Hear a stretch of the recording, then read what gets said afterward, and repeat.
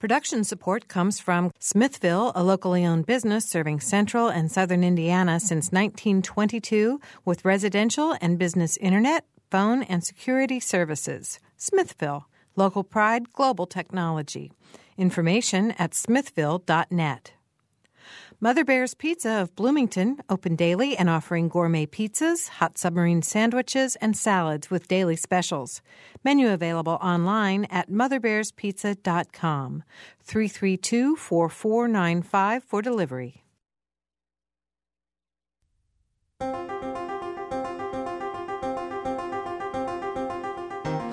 Welcome to Noon Edition. I'm Bob Salzberg, editor of the Herald-Times, and today we're going to talk with Indiana Superintendent of Public Instruction, Tony Bennett. You can join us on the program by calling 855-0811 or 1-877-285-9348 from outside of the Bloomington calling area. And our website is wfiu.org/Noon Edition if you want to send us an email with your questions or your comments.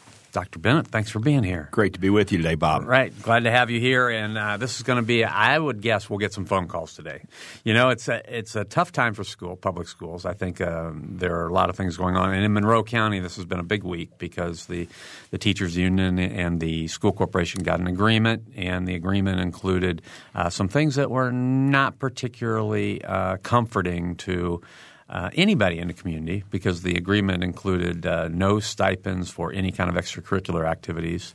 The board had originally said they were going to do away with the librarians, the media specialists, but they were restored. So there's been a lot of give and take as the school corporation here tries to cut about $5.8 million from its budget. And I know you're hearing these stories from around the state. Is Monroe County in any kind of a unique situation, or is this sort of a common thing around the state? We're seeing I think there are a number of issues, Bob. I think it is common. I think the things we're seeing are common. Obviously, every community has some nuances, and many communities have chosen all kinds of different manners to all kinds of different paths to address the issues.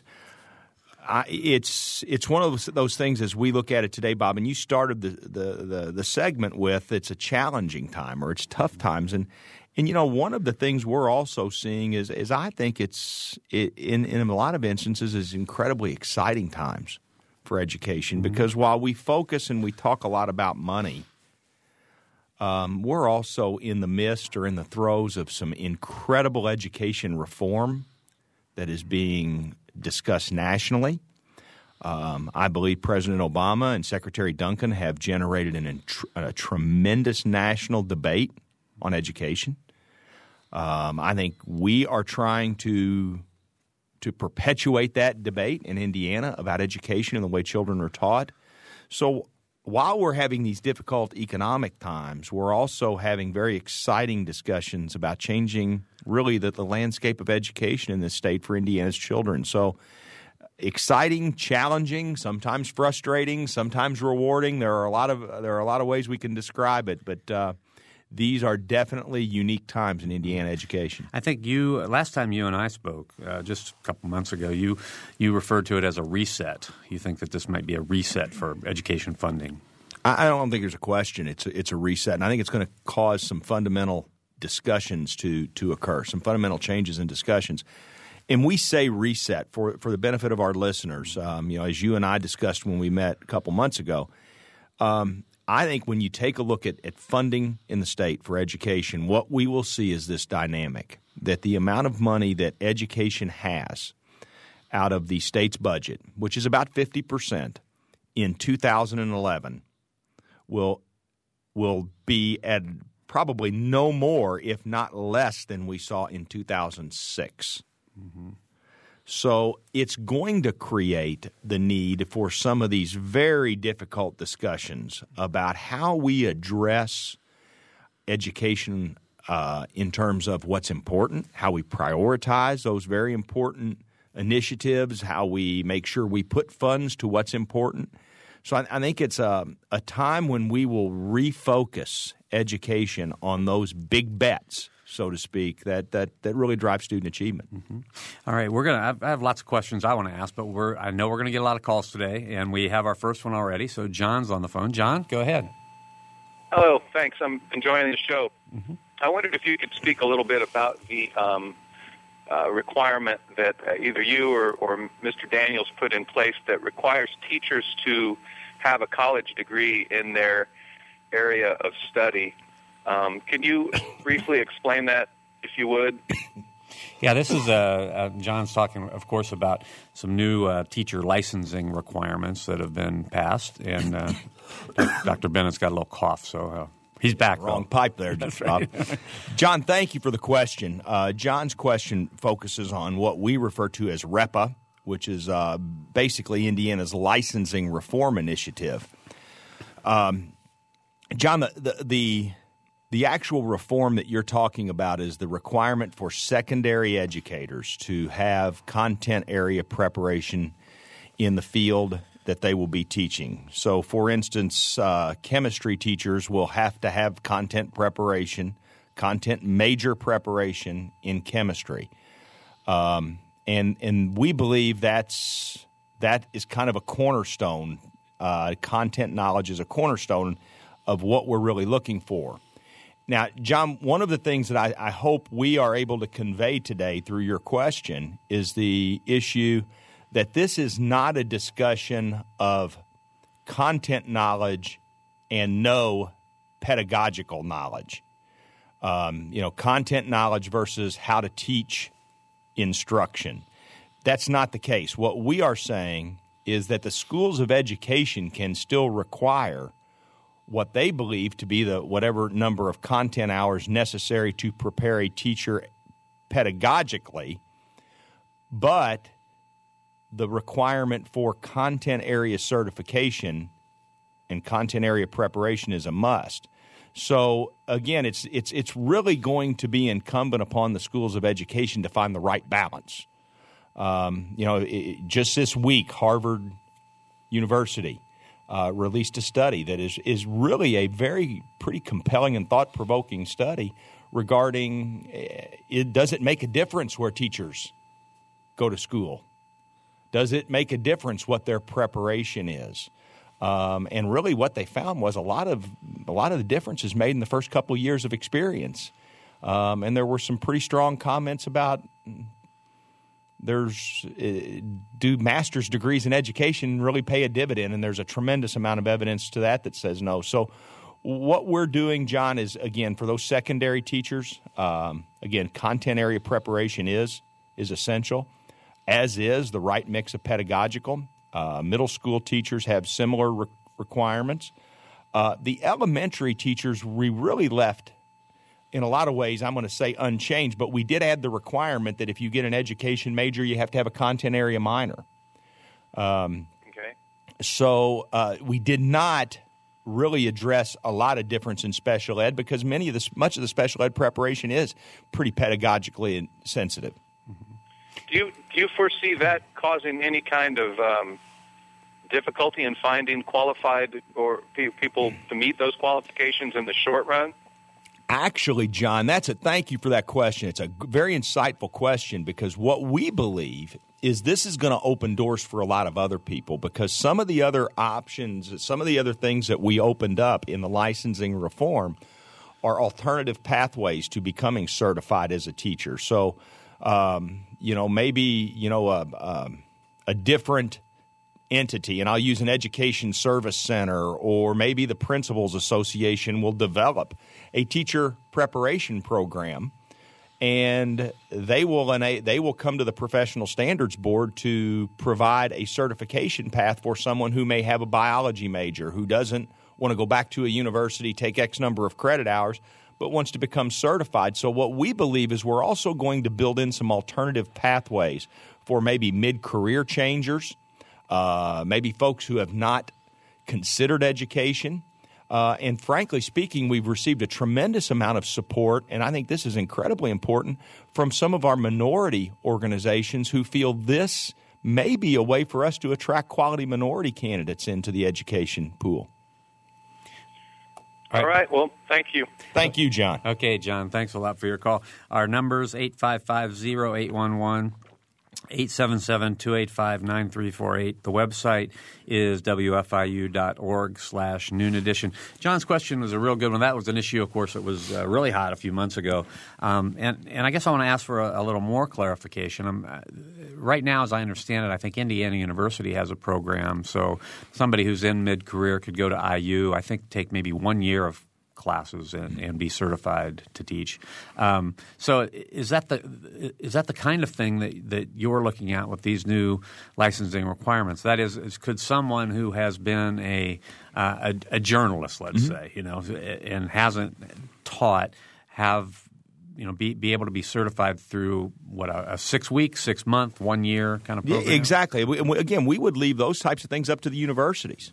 How they can provide that type of certification. We know from many of the processes out there. I'll give you a great example, Bob. Teach for America. I have a very good my best friend in high school. His daughter has just been accepted to Teach for America, and she is going to do their boot camp down in Mississippi. It's a 6 week program. Those high flyers academically then are placed into schools. They do Saturday professional development. They get a master's degree. So we know that there are a lot of ways, if you will, to skin this cat to get great teachers into our schools. And I just think we should make the opportunity available to bring the type of expertise that's necessary forward. So the answer to your question is I spent 2 years as a career and technical education principal. And, it was amazing. We would hire computer repair folks who had never been to a school of education and in some instances never to a university, and we would actually certify them as an Indiana teacher based on their experience. And then we got them the pedagogical training that they needed as they taught so that their professional development was job embedded, which we know is really the most beneficial type of professional development. So I think we just have to look at how we attract educators differently in the 21st century. Okay, we've got a couple of phone calls. Don is next. Don? Yes, hi. Hi. I had the opportunity to observe an earth science teacher in one of the Indianapolis schools. And her background was anything but earth science, but she was also their swimming coach.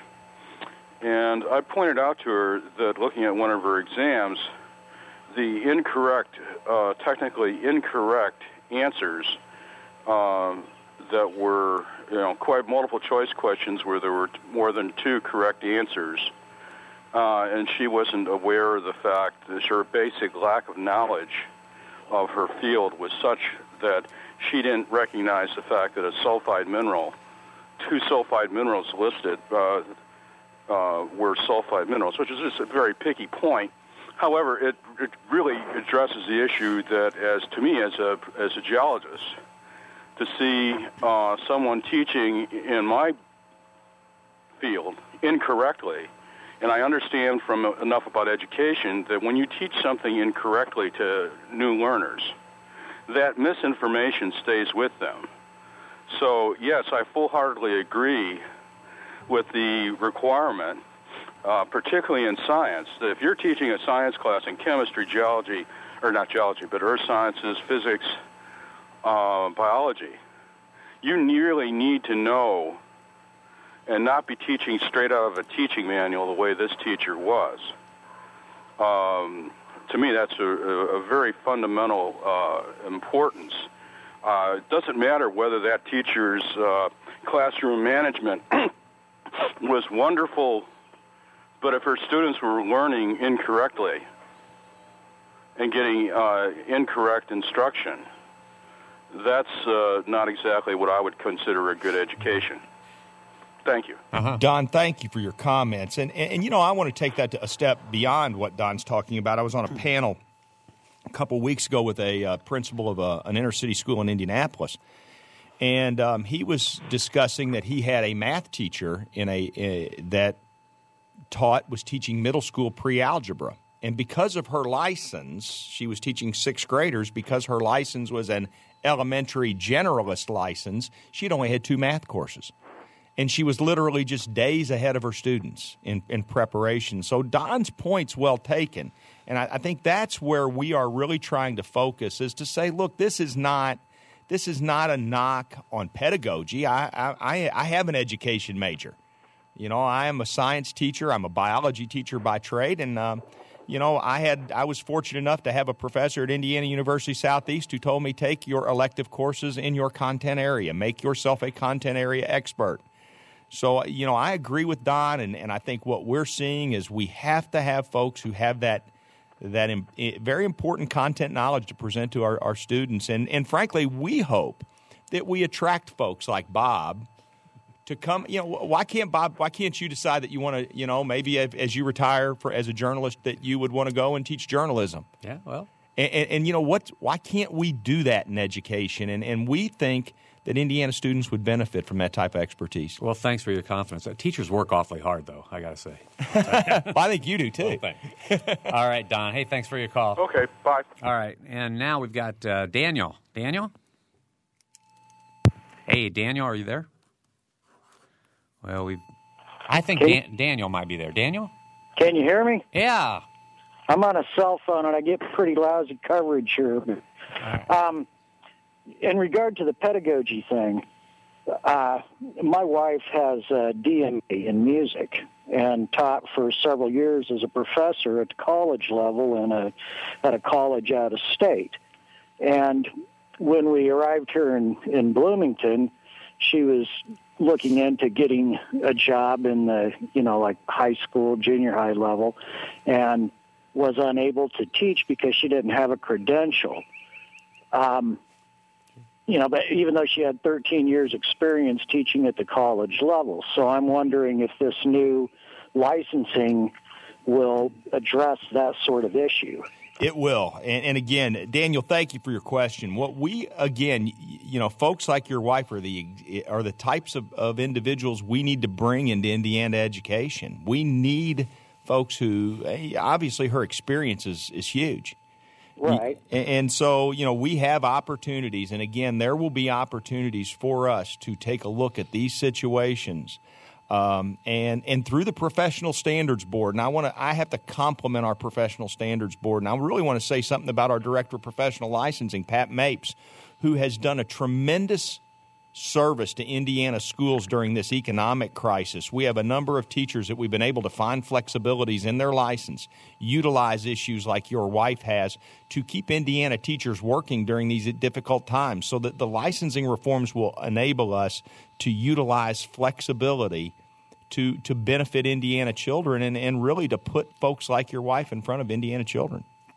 And to back up just a little bit, you were talking about a study that was saying that holding a master's degree didn't necessarily have a whole lot to do with whether or not that made a teacher effective. But I'm wondering whether there are enough teachers with master's degrees for that to have made any kind of a difference in the study, being as how people with advanced degrees get paid more.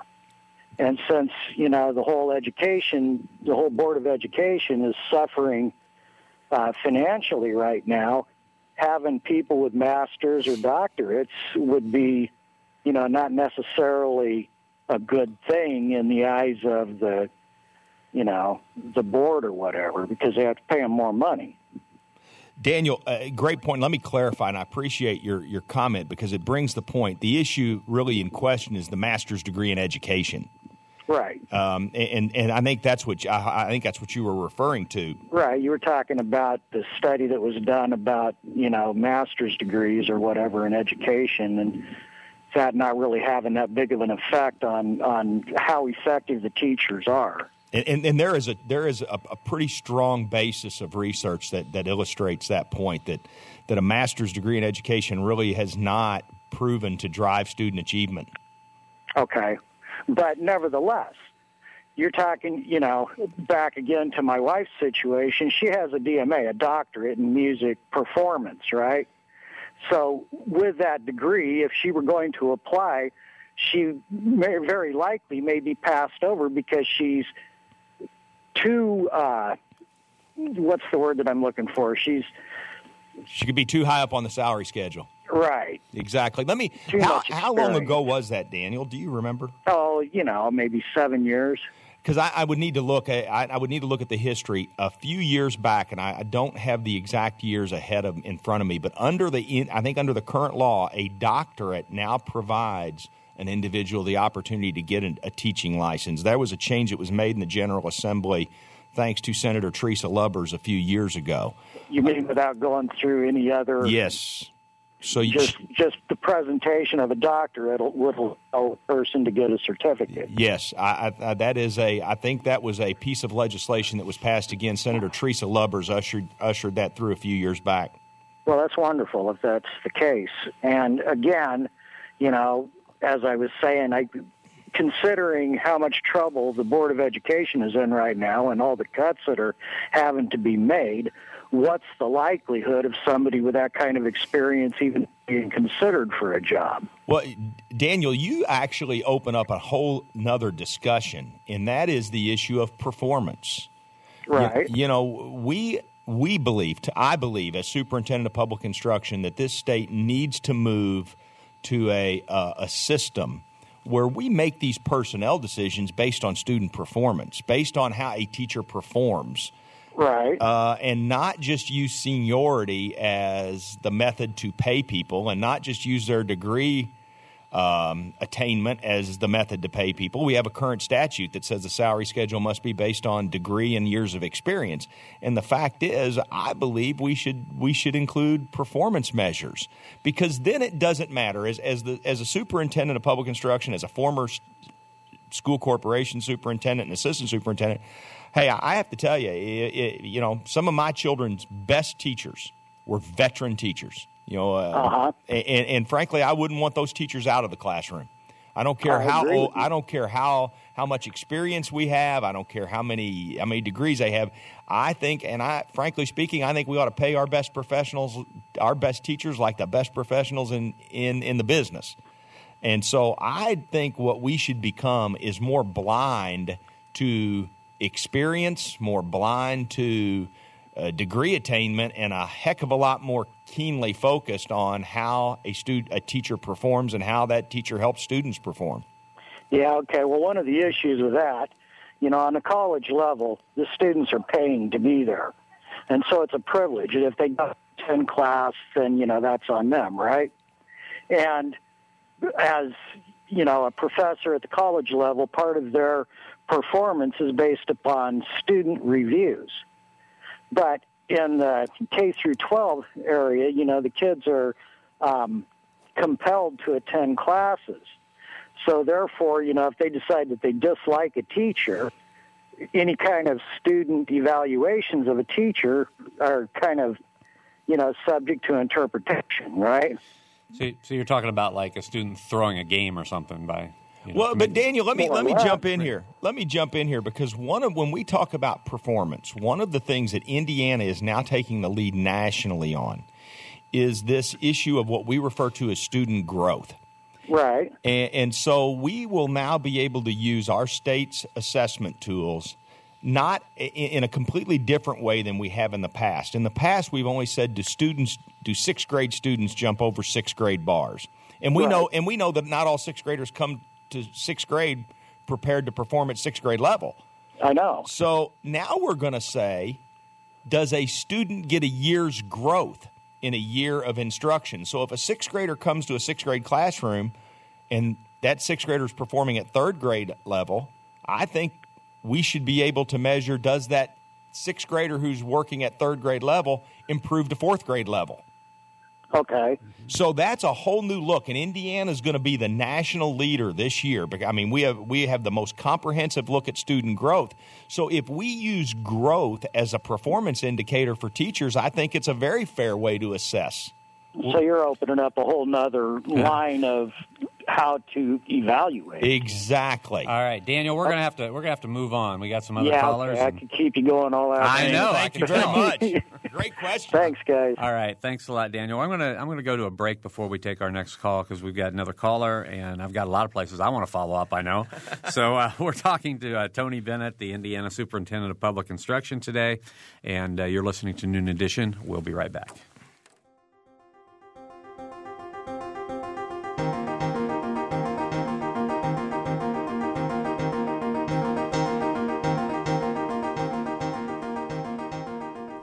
listening to Noon Edition on member-supported WFIU.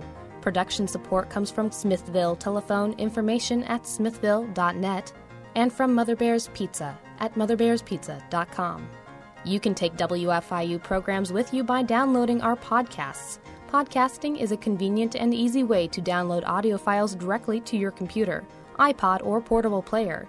You can download podcasts of full-length programs like Noon Edition, Ask the Mayor, and Harmonia, or short features like Kinsey Confidential, the Ether Game Musical Mini Quiz, as well as movie, play, and opera reviews. Find out more by going to our website, wfiu.org. And have you heard WFIU's news features? On Monday, Wednesdays, and Fridays, the WFIU News Team brings you expanded and in-depth reports on topics affecting South Central Indiana. Listen at 8:33 a.m. and 5:45 p.m. every Monday, Wednesday, and Friday to catch that day's feature. If you miss one, that's okay. They're archived on our website, wfiu.org, and the best features from each week can be heard Saturday mornings at 7:45. Welcome back to Noon Edition. I'm Bob Salzberg, along with Indiana Superintendent of Public Instruction, Tony Bennett. We were engrossed in a conversation about his kids. He's a father of triplets, so he's had quite an interesting time with them. If you want to call us today and ask questions, the number 855-0811 or 1-877-285-9348. And our website, as always, wfiu.org/Noon Edition. I just wanted to refer to a few of the things Daniel was saying and just follow up a little bit. I would really like it if Gerardo Gonzalez or somebody from the IU School of Education would check in, because I know he's written a guest column. He's not let's say he's not one of your biggest fans, but he talks a lot about some of the content requirements that are already in place at some schools of education. Probably not all schools of education are the same either. So maybe he could or somebody could enlighten us about the content requirements at the IU school. And then and Daniel had a lot of good points about the teachers and about his wife's situation. I think it's interesting, or I want to go back to what you said in the beginning, that there really is a combination of content, knowledge, and the ability to teach. Mm-hmm. Both those things are important. So I just wanted to make sure we didn't get too far afield from those things. All right, we have a phone call. Edward is next. Edward? Hi. Hey, go ahead.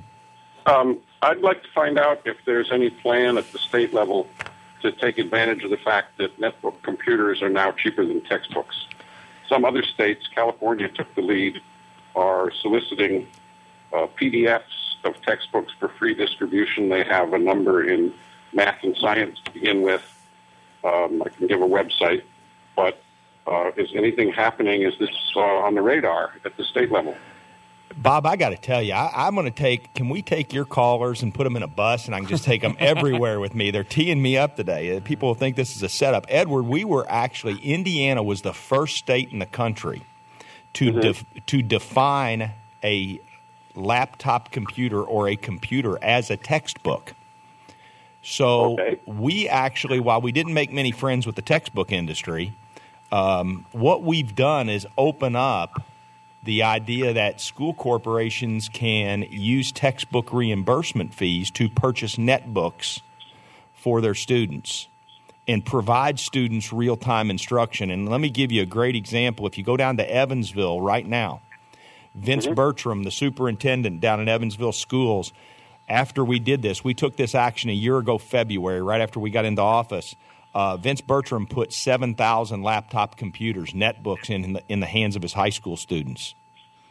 So Indiana is actually, in terms of policy and making policy for this, we are actually the nation's leader in that very issue, because we know that and Bob, if you'll let me just talk about this for a second, because Edward, you bring up a point that we cannot lose, and that is, while textbooks are not the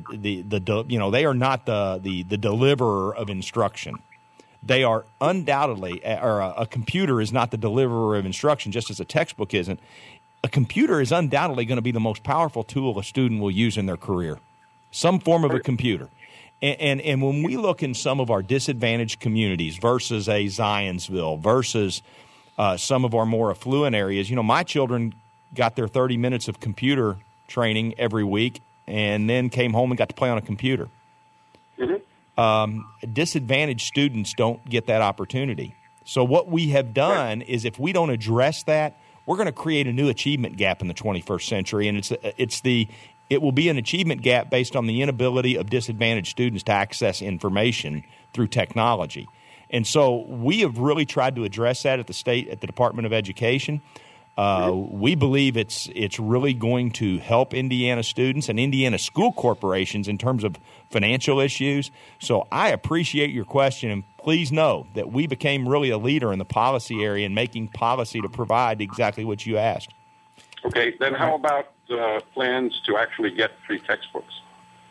Well, we have been working with the textbook companies on that issue. Now, the textbook companies will tell you, Edward, that printing the textbook is not the expensive piece. It's actually the expensive piece is actually assembling the information. Now, I'm going to give you a different thought here, and I'd really appreciate your input on this.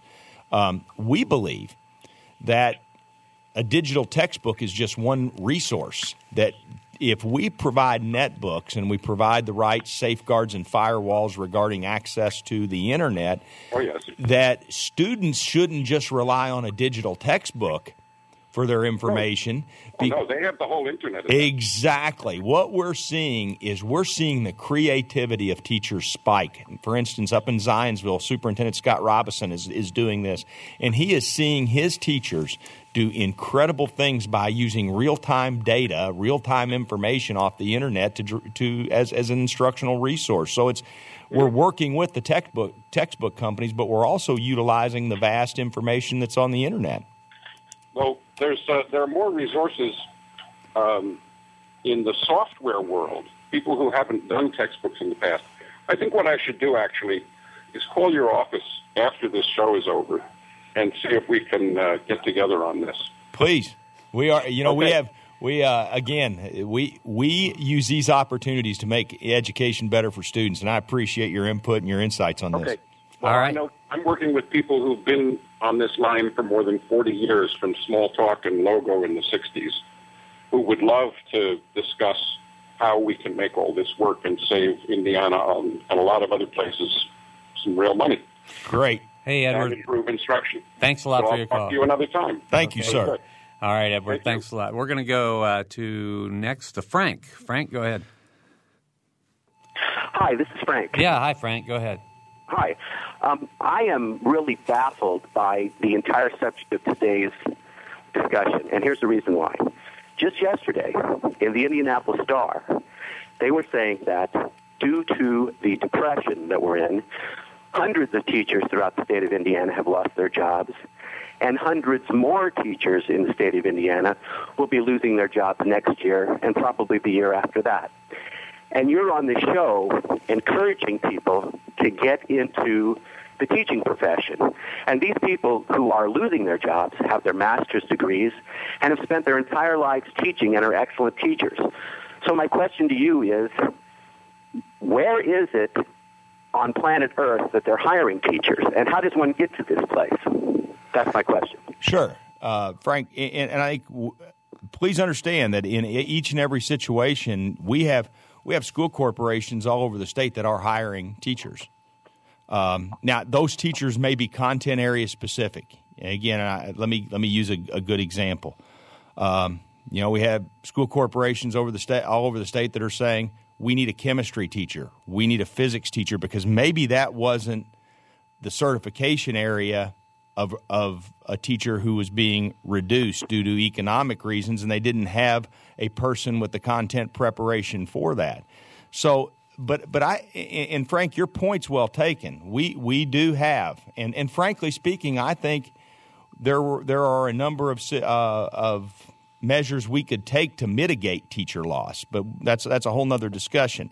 My point is that education as a profession has been cyclical in terms of the availability of teachers. When I came out of teacher ed in the mid 1980s, early 1980s, we were all told, don't be a social studies teacher, don't be a PE teacher, don't really even be a language arts teacher. You need to be math and science. So we've seen a cyclical model of the need for teachers. But there are teachers, and make no mistake, we do have content area teachers out there who are being hired in Indiana schools. All right, Frank, thanks a lot. And I'll just follow up because I think Frank had a really good point, because there are a lot of teachers who are losing their jobs. And this discussion isn't only about the new licensing requirements. So, it's about all things happening in the public schools. But Frank was good to pick up on that. It was a good question. Let's go to Pam next. Pam? Hello. Hello, Pam. Go ahead. Yeah, first of all, I want to say I'm a teacher. I came in this conversation a little late. I probably started listening about 12:15 because this is our last day of school, and I'm on a late lunch break here. So, and I wanted to say I'm a teacher, very proud teacher to be in the Vigo County School Corporation. And my question has to do with performance based with pay. You said student performance should definitely be tied to pay. And I guess I'm a little concerned as to how exactly that works out with, you are talking about evaluations of teachers, and in other words, not going by seniority as most school corporations do now. Sure. And my question, I guess, is most teachers, in our school corporation, are evaluated formally every 3 years once you have been teaching over 5 years. And informally, of course, we're evaluated all the time, as you know that in education. And I guess my concern is that, your more senior teachers, if there are problems with their performance, it's usually noted long before, they get to the 5-year state or, even before their 3-year formal evaluations come up after that. So I guess I don't quite understand your criteria. Sure. First of all, let me speak to one of the issues very directly, and that is that I fundamentally disagree with evaluating people every 3 years formally. I think that is also a point of contention in what we will see in the reauthorization of ESEA, which we have for many years referred to as No Child Left Behind. Right. I think we'll see it in the reauthorization of our federal title grants, because the federal government has taken a strong position that all teachers should be formally evaluated every year, and that student growth data be included in those evaluations. And as you know, Pam, there's a stat right now. We have a statutory prohibition against linking student performance and teacher evaluation. So I guess my position on that has been, and it's always been this way, is that I believe as we move to student growth and as we measure to student growth, because I do agree, and I think you would get me to agree with you that student achievement is not the right measure for a teacher evaluation, because if you're a 6th grade teacher and a child walks into your room performing at the 3rd grade level, that student's achievement will not show up on your evaluation. So I believe student growth is a measure. I believe we should measure that, and I think it should be a component of our teacher evaluations, that how much do students grow when they're in the care of a teacher. Right, but who determines that growth? Because as you just said, students come to school at all different levels of abilities and readiness. And Pam, that's every year it changes. No, and and you know what? The new growth model. The new growth model that Indiana is rolling out is a highly, highly, highly individualized. Matter of fact, it's the most comprehensive look at individual student growth in the United States. So we will be able to take a student, and if we were in a visual setting, I could do this. And we're actually putting out WebExes, and we're inviting teachers to engage. So I would really encourage you to participate in one of these. But you will see that a child who enters your classroom at a certain level, we will be able to ascertain how much that child has grown at the end of that year. And that is individualized to all children.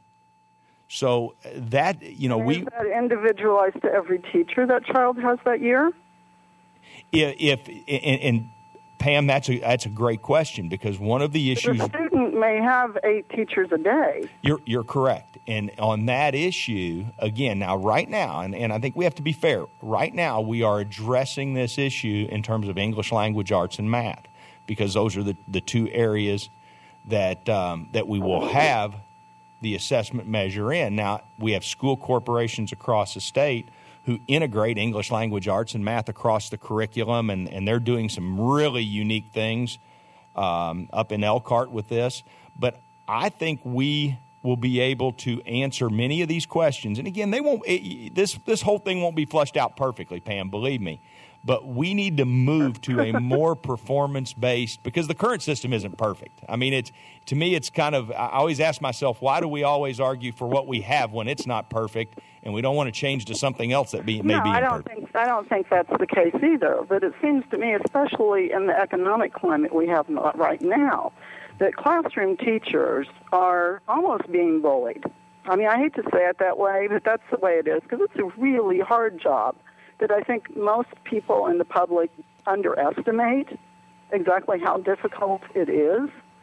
And I don't know, I have to say, I don't feel like your office has always been exactly friendly to, having input from classroom teachers. Pam, well, let me address that, Bob. That's okay. That's a very fair comment, Pam. When we did the evaluation piece of our Race to the Top, we had very, very intense discussions with the Indiana Federation of Teachers, the Indiana State Teachers Association. They actually brought classroom teachers to the table. We actually had a framework of agreement from the ISTA and the IFT on the issue. And I really travel around the state. We've put over 70,000 miles on our car meeting with individual teachers, individual principals, individual superintendents. So, while I think it's sometimes very difficult to get all of the input everyone wants, I have to tell you, we've been vigilant about getting out there and trying to get input. And as a matter of fact, on many of our initiatives right now, we've invited all the stakeholders to the table on a new school accountability system. And we've invited the ISTA, the IFT, the Superintendents Association, the Principals Association, the PTA to come forward and help us. So if we have shortcomings, we'll certainly try our best to address them. Pam, I'm going to let you go back to work. I know it's your last day, yeah. But I appreciate your call.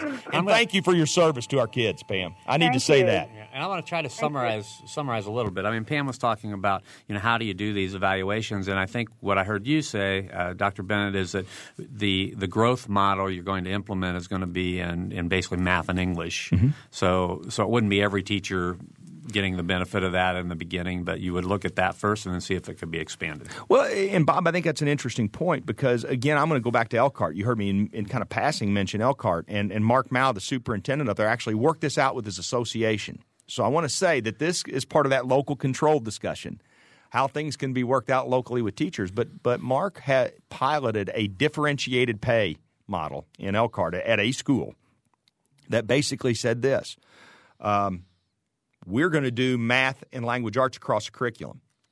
So the PE teacher had a chance to make more money based on the growth or the performance of students because he or she was contributing in some manner in an interdisciplinary approach to teaching English language arts and math. Mm-hmm. So I think there are a lot of different options, and again, that's where the issue of local school corporations working with their teachers can help us in many ways. Mm-hmm. Okay, and I also want to address the issue that you're not friendly to teachers because I think some people may have seen the story that AP had yesterday. It was in our paper, and you were quoted in it that the head of the American Federation of Teachers said that Indiana's Department of Education is one of the 3 most hostile to teachers in the country, and I know you took exception to that characterization. Well, first, I don't know. I've never met Randy Weingarten, and I don't know that she's been to Indiana since I've been here, so I don't know how, other than hearsay, that comment can be made. But Bob, I have to say, I said this to you off the air. If we hope that one of the things we can do better is, just as I said to Pam, thank you for your service. We need to do a better job, and I will try to do a better job of making sure we don't lump good teachers with bad teachers. And we need to be very honest, and this is this will rub people the wrong way when I say it. We do have teachers that do not belong in Indiana's classroom in Indiana schools today. You know, we are dealing with 23 underperforming schools across the state, and in one of those schools in the northwestern part of the state, the administration gave us this statistic. 75% of the teachers in that high school, they would not put their children or grandchildren in their classes. And yet they haven't evaluated them. The administration has also not done their job. If they read the column that Matt Tully did on Dr. White, and the meeting Dr. White and I had, Dr. White said in his 5 high schools, 5 of the 6 high schools that are on year 4 of probation, he had 60% of his teachers he defined as ineffective, which he said was unwilling, and the Indiana State Teachers Association UNISERV director and the president of the union were sitting right next to him and didn't dispute those numbers. So it's not an issue where Tony Bennett's hostile. I think what we have to do is make sure we don't lump Indiana's great teachers in with those situations where Indiana teachers aren't serving Indiana children. Okay, and Dr. White is? The superintendent of Indianapolis Public Schools. Okay. All right.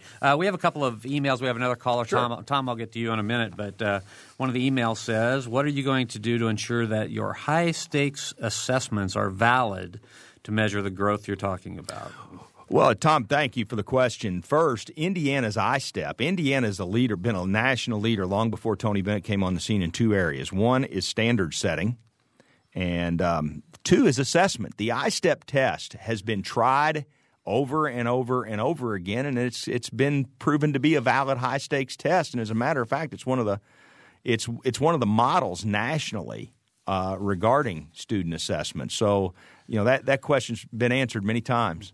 All right. I think this wasn't Tom. This was from an emailer, but and I think she would disagree with that. But I'm not going to go into that any further. It says, furthermore, though, how do you justify the enormous amounts of money spent on high-stakes assessment at the cost of resources in the classroom? Well, first, I'm going to approach that in another way, Bob, and that is how every one of us who went to college used a high-stakes test to get there. And many, many professionals across the country, you have to utilize a test to get licensed, certified, whatever they do. The other thing I would say is this. We know that if we don't have some measure, we currently have many students who really are passing our end-of-course assessments, which is a test. It's a standardized test, but are also getting diplomas from Indiana schools who require remediation when they get to college. And that's a complaint by the higher ed community. So we have to find the right way of making sure we assess students and their college and career readiness. And frankly speaking, I would say that it's an issue where the human element sometimes doesn't serve us well either. Mm-hmm. All right, and this other email refers to IU's Nobel Prize winner Eleanor Ostrom. She was a guest on our show a couple of weeks ago. It said, are you aware of her research regarding public school consolidation, quality education, and related issues, and have you consulted with her, or do you have any plans to do so? Well, I do know of her. At this point, Bob, I have to tell you, we have not. Frankly speaking, we have not pursued school consolidation as a huge initiative. School consolidation was part of the Kernan-Shepard report.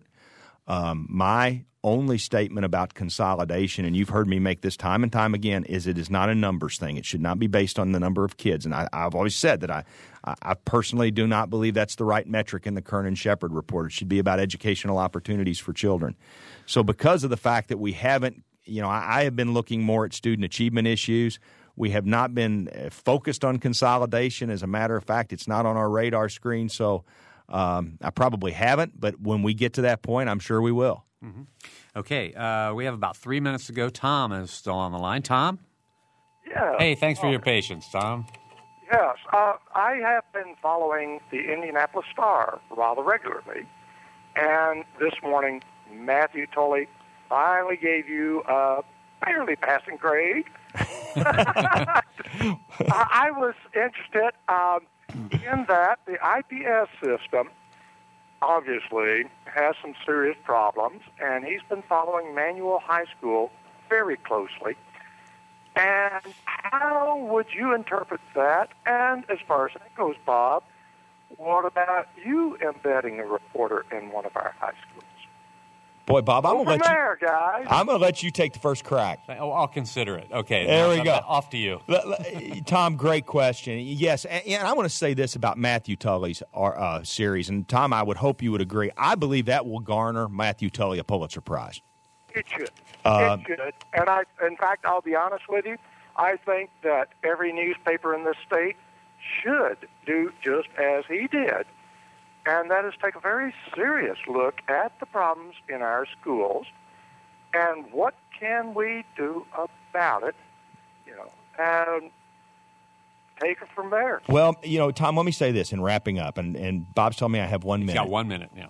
Tom, the one thing the Indianapolis Star has done that I hope every newspaper in the state has done is they have brought this issue to the forefront in their community. The Star has made it a mission to bring the education debate forward, to bring it to the attention of the communities, what we must do, what the fierce sense of urgency we must have to address education in our state. And I applaud the Star. I actually applaud Superintendent White for giving Matt Tully that access. And I'm like you, Tom. I would love to see that type of opportunity in many communities throughout our state. All right, Tom, thanks a lot. I'm going to have to cut you off because we are out of time. And I'll add my congratulations to the Star. They did a very nice job with that. So I do applaud them, and we'll consider what we can do here. But anyway, Dr. Tony Bennett, thank you for being here. Thank you, Bob. It's wonderful, and I appreciate what you do. I think you guys do a tremendous job in Bloomington here covering education, and I appreciate the opportunities you give us to tell the story. Thank you. Appreciate it very much. I want to thank our producer today, Ariana Prothero, and Daniel Robinson was in there for a little bit. Engineer Mike Pashkash, my co-host Mary Catherine, who couldn't be with us today. I'm Bob Zaltzberg. Thanks for listening.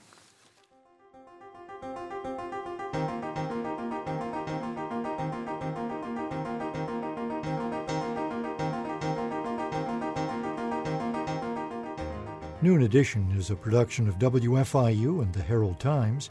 A podcast of this and other WFIU programs is available at wfiu.org. Production support comes from Smithville, a locally owned business serving central and southern Indiana since 1922 with residential and business internet, voice, and security services. Smithville, local pride, global technology. Information at smithville.net. Mother Bear's Pizza of Bloomington, open daily and offering pizzas, pasta dinners, and wings with daily specials. Menu available online at motherbearspizza.com, 332-4495 for delivery.